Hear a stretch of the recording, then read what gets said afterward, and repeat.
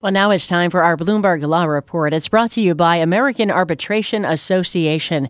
International trade or business dispute resolved faster with the International Center for Dispute Resolution, the leader in alternative dispute resolution around the world, ICDR.org. Let's get to the legal stories we're watching this morning with Steve Potisk in the Bloomberg 99.1 Washington newsroom.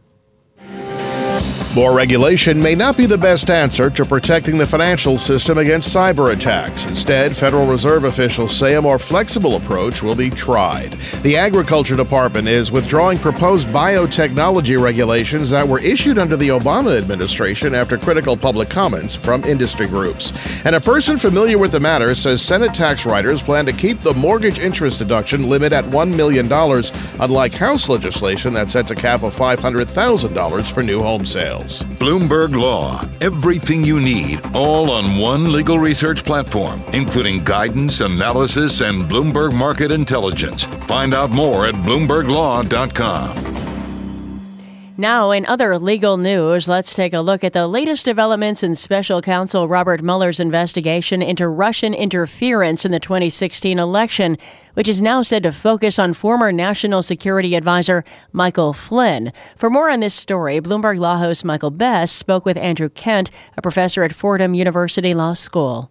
Andrew, what do we know about what the special counsel is looking at Michael Flynn and his son for? Oh, we haven't had anything that I've seen come directly from Mueller's office, but certainly based on what's been reported in the press over the last 6 months, I think we have a pretty good idea of what it might be.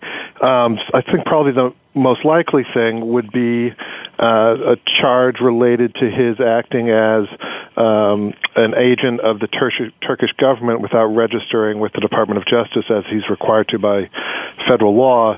If it's come out now that he has enough evidence to bring charges against Flynn, it can't be that, this just suddenly happened.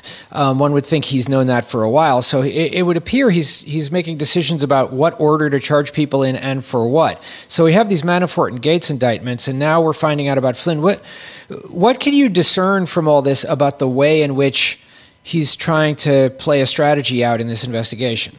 Well, a number of people saw the distinction between the Manafort charges and then what happened with Papadopoulos as trying to send a message to people in Flynn's shoes. And so Manafort had seemingly failed to cooperate with Mueller, and he really got slammed in terms of the number of charges filed, and Mueller is seeking a lot of forfeiture from Manafort and Gates as well.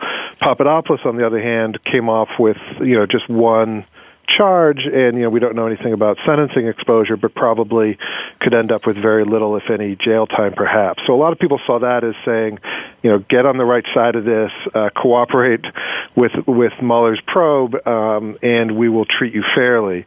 And certainly Michael Flynn is somebody who's been extremely close to Trump, going way back on the campaign, and then obviously served as his national security advisor. Seems like somebody who has a large amount of information, and so he would probably be precisely the type of person that Mueller would be sending those signals to, cooperate and get some lesser charges, or if not, we're going to really throw the book at you.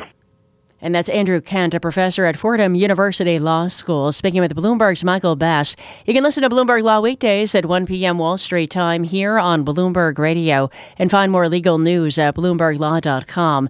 Attorneys will find exceptional legal research and business development tools there as well. Visit BloombergLaw.com for more information.